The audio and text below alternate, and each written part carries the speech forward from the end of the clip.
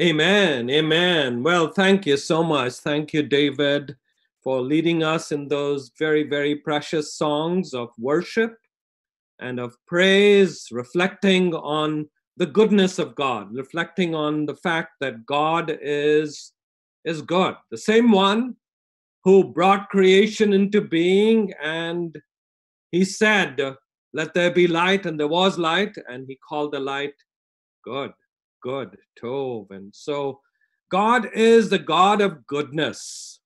He is the God of life. He is not the God of sickness. He is not the God of death. That is what the early followers of Jesus all sang. Uh, we, um, we have come to see here, read from historical material that the believers, the worshippers of Jesus as Christ, as Lord, as God, were the ones who were persecuted the most, and when they were driven into catacombs, they sang of the goodness of God. They sang of the goodness of God. So that is what we are doing now. I know that we cannot be together. We want to be together as a church, as a family.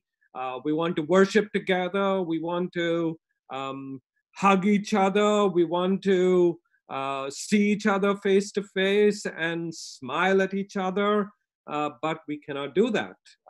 We have to be in our homes during this time of crises, during this time of the coronavirus crises. We are not able to be together, but we can be together virtually. So thank God for technology in those times. Of course, when the worshippers, the early worshippers of Jesus, were in catacombs, those caves, those dungeons. They wrote on the walls, and they wrote things like the fish. They drew the fish, which is a symbol of the faith of early followers of Jesus, early Christianity. It comes from the symbol of the fish, ichthus. Ichthus in Greek is the word for fish, and the word was a symbol of it was the early faith of the church in Greek. It literally means Jesus is the Messiah. This salvation of God, that's what the word Yeshua means. Jesus, Yeshua is he is our God. He is the Son of God, and he is my Savior. And so, very boldly, even though they were persecuted so vehemently, because everything that happened to people in the Roman society was blamed on Christians. That's the way it has been throughout history. I know of Christians in Ethiopia, for example. They are called, it's called the double hyena complex. For one, a lot of these are Jewish people who live in Ethiopia, but they also believe in Jesus. So the idea in the stories that are told in Ethiopia, those of something like this, that those Christians, those Jewish people who are Christians, they become hyenas in the middle of the night, and they'll grab your babies and eat them up. So unfortunately, Christians have been given that ordeal. And on this day, which is Palm Sunday, we remember Jesus. In a lot of places in modern Christianity in particular, we get to see that people sing this song, Hosanna, Hosanna, and it's always a very happy song, because of course it's written for children, and of course songs for children should be happy. But the point that we need to keep in mind is that the word Hoshiana in Hebrew, the song that the first believers in Jesus sang, was not a happy song. It does not mean let us jump for joy and let's shout, because that's not what was happening. The word Hoshiana is a cry for help. It's a cry for help, very similar to the cry for help that our society is crying in China, in India, in New York City, in Los Angeles, in the UK, all over the world. It seems like people are crying out because people are helpless, right? There is this virus called the coronavirus, and we don't know what to do with it. Modern medicine has not come up with any solution to the coronavirus. And so there's a cry for help. And that is the cry that Jesus heard, Hoshiana. This wasn't singing happy songs. You know, for some reason, we in the modern church, in the Western church, are more prone to singing happy music. And there's nothing wrong with happy music. There is a time for joy, but there's also a time for crying out. And that's what we need to see in our passage today. We have been going through the story of the book of Mark. We have been going through the narrative of the life of Jesus, especially in these last 40 days of Lent. And today we are entering into chapter 11 of the book of Mark. So if you would turn with me to Mark chapter 11, I have it on my screen, which is right up in front of me. I also have my Greek Bible here in front of me. It is fascinating. I want us to keep this in mind. Okay, Mark chapter 11. Of course, is prefixed by Mark chapter 10, and I want you to see this very carefully, because everything that is recorded here in the Bible is recorded intentionally. There is nothing that is recorded here that is unintentional. So here's what happens. The very last thing that Jesus does before Palm Sunday, before he enters into Jerusalem, is the healing of the blind man, blind person Bartimaeus. Where is it? It happens in Jericho. What else happened in Jericho? The people, the original Exodus community, before they entered the promised land, the first town that they came into was Jericho, right? Where they went and saved this woman whose name is Rahab and others. That is what the Gospels want us to see, that Jesus is entering into Jerusalem, but before he enters into Jerusalem, he goes to Jericho and he heals a blind man.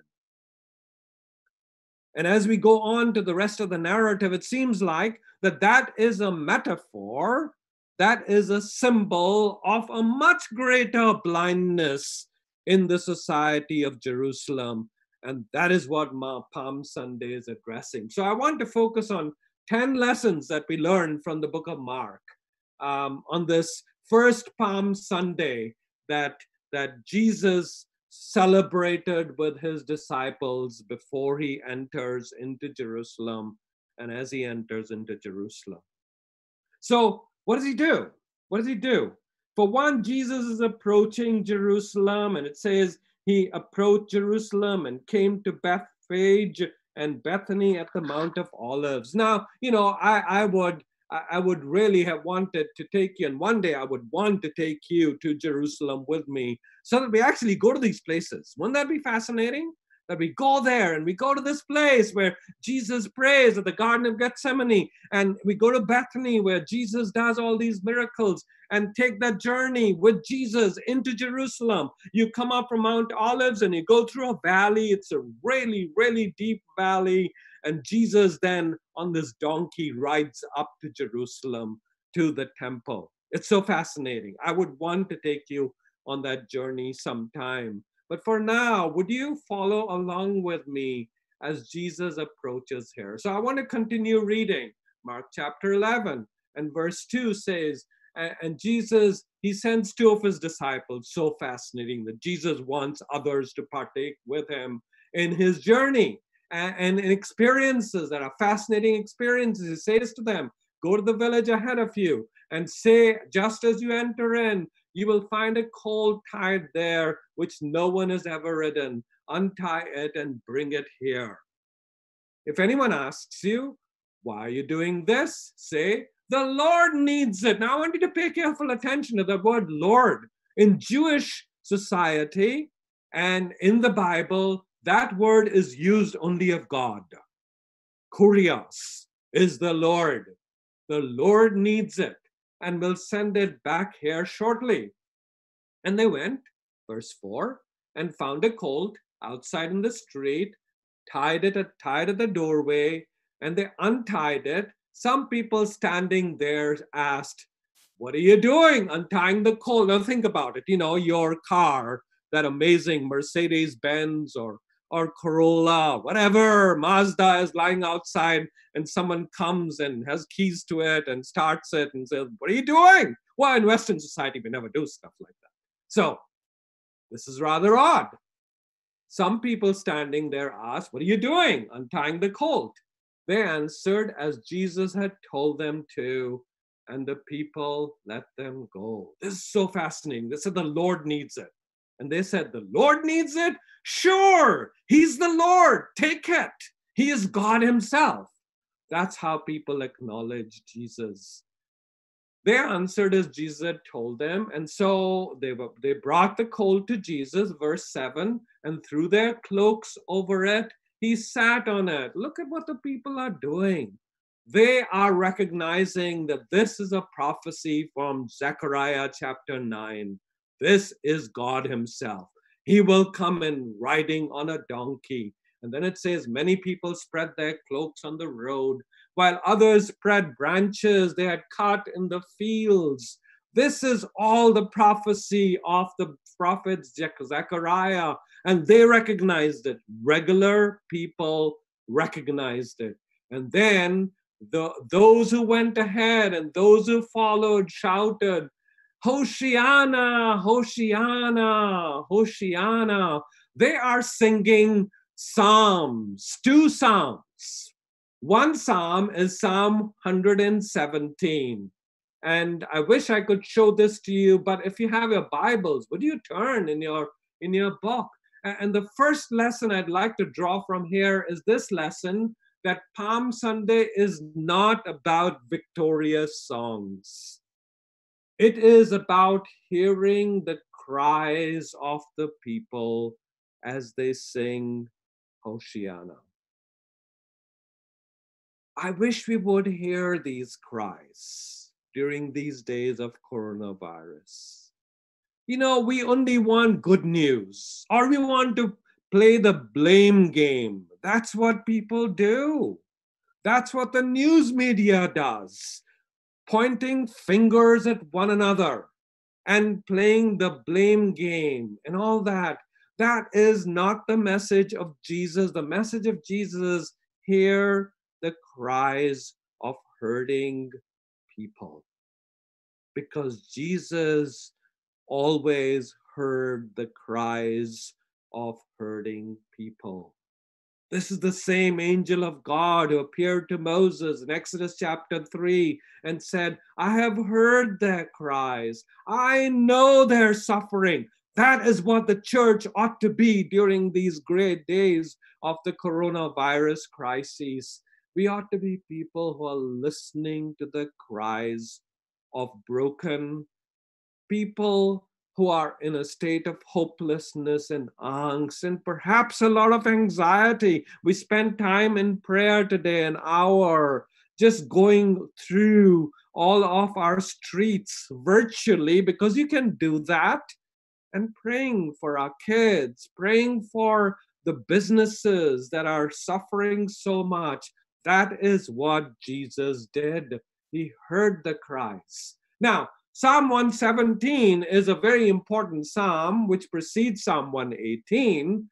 They first sang that song. So we don't understand this because, we sing only one line and we think that they sang only one line. That is not just one line. They sang Psalm 118 and Psalm 118 and 117 together.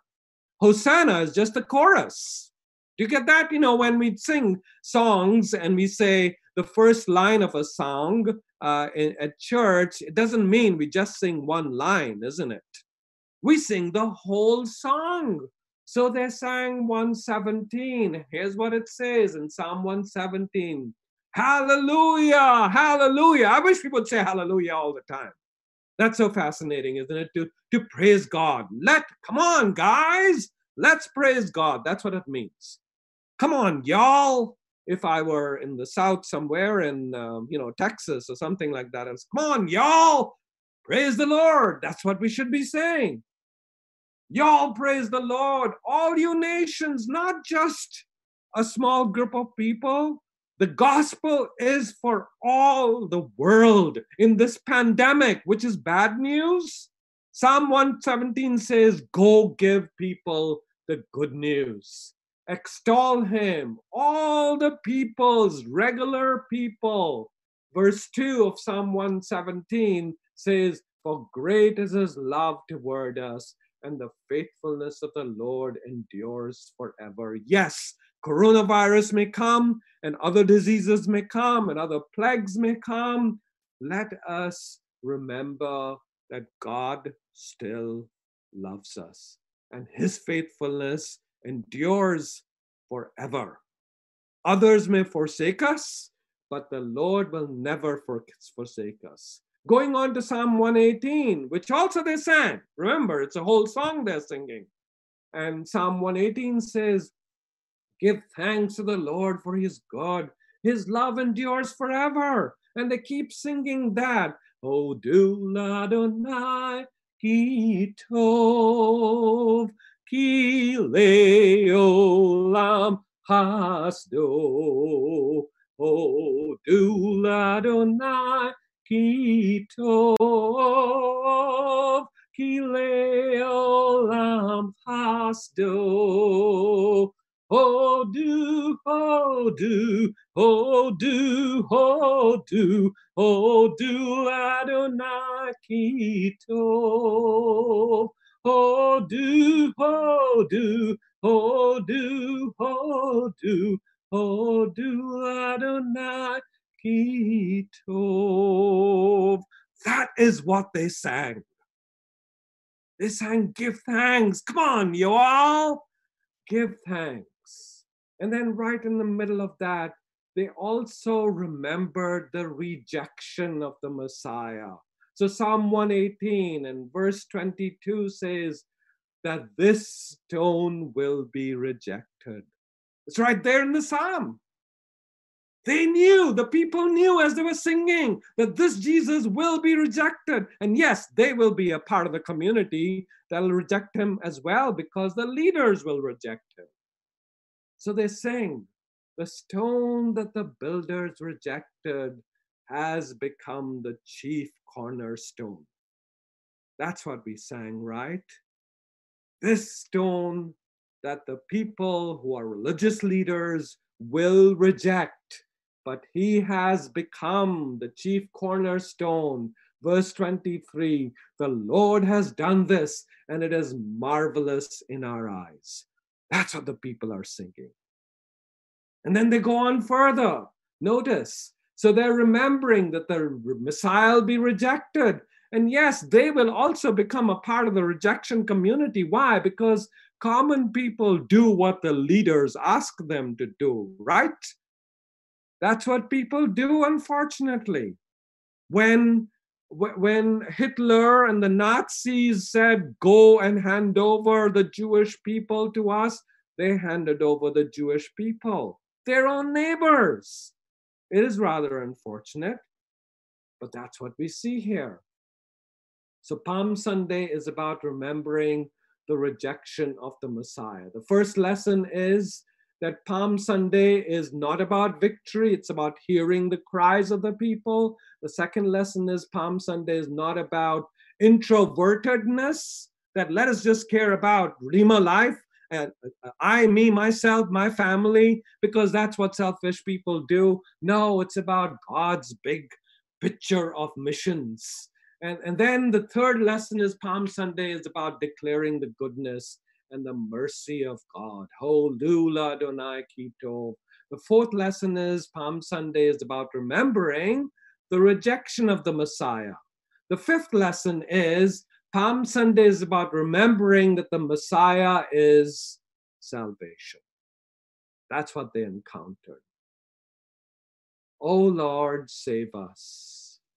Verse 25 of Psalm 118 and Mark chapter 11 and 10. O Lord, save us. Hoshiana. Let me give you a kind of a feel for this as they sang it, okay? It's not Hosanna, Hosanna, Hosanna in the highest. That's not the way in which they sang it. They sang, Ana Adonai, Ana Adonai, Ana Adonai, Hoshiana. Do you hear those cries? Hear us, O Lord. Hear us.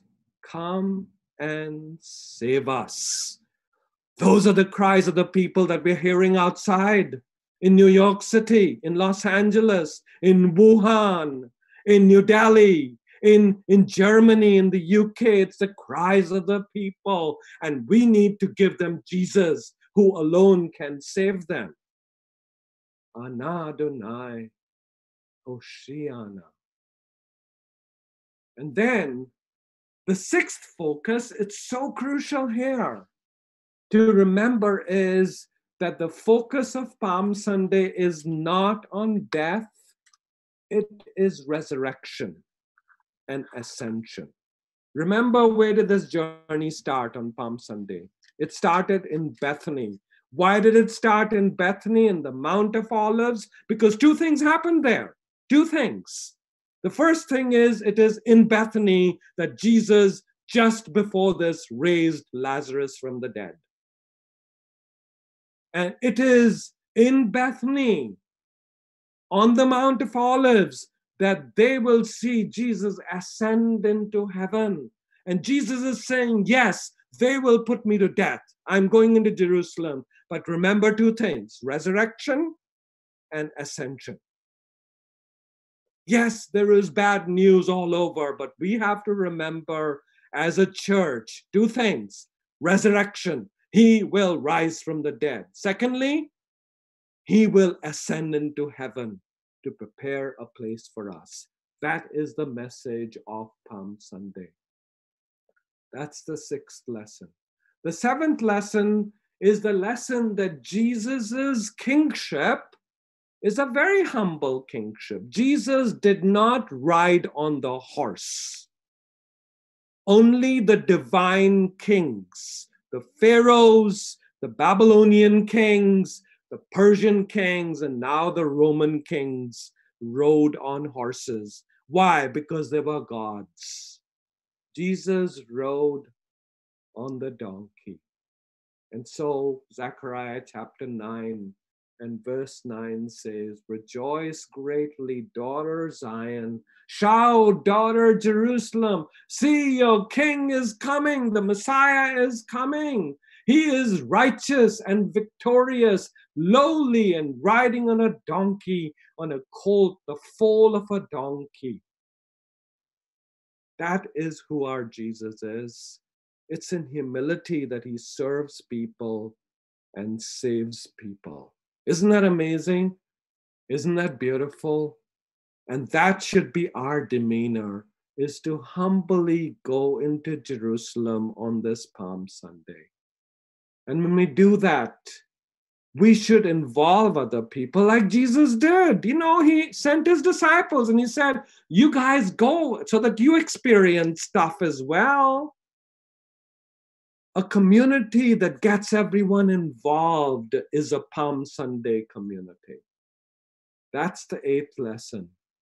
The ninth lesson is the universal acceptance of the lordship of the Messiah, Jesus. You know, during this time, people themselves will say, yes, he is Lord. People would not need you and me trying to force them to believe that Jesus is Lord. He is Lord. So let's call our neighbors and talk about Jesus. And they themselves will say, I know Jesus is Lord. Wouldn't that be fascinating? That same person who you would point the finger at you and say, oh, you people. The same people will say, He's Lord. He's Lord. I accept him. Why? Because he is Lord. That's what the people said. And then the 10th lesson is this. Palm Sunday undoes all the injustices which have been done by human religions. Why do I say that? Before Jesus enters and he sees a fig tree. Do you remember we read about that? Jesus saw a fig tree, and that fig tree was not bearing fruit. And Jesus says that thou shalt not bear fruit again. Then Jesus goes into the temple. And when he goes into the temple, where he should have been meeting, people should have been meeting God in the Holy of Holies, he sees all these religious leaders. What are they doing? They're selling animals. And they're telling people, you want an animal? Here it is. How much money do you have? Oh, I've got $6,000. And they say, well, give me $6,000. You know what I mean, right? It was shekel, but it was that much money. And they said, here, take this animal. And they'll give them some useless animal and get all the money from them. They were taking advantage of poor people. And Jesus goes into the temple and he's angry and he overturns all those tables and he says, what are you doing? Making use of religion to take advantage of people? Very similar to what people are doing nowadays during this coronavirus crisis, right? People are taking advantage of people because people are in need, whether it be in the form of masks or whether it be in the form of food or whether it be in the form of shelter, whatever it be. People are taking advantage because they think they can take advantage of poor people. That's what they did at the temple. What does Jesus do? He goes into the temple and he does two things. Why does he curse the fig tree? Because the fig tree was a tree that people took advantage of to use it as a religious symbol to do awful things to the poor people. Just like happened in Genesis chapter 3, where it was a fig tree that the religion of serpent gods were taken advantage of, to take advantage of people who are poor, regular people, Adam and Eve, regular people were taken advantage of. So Jesus goes into the temple and he first curses the fig tree before he goes in, and then he overturns the tables.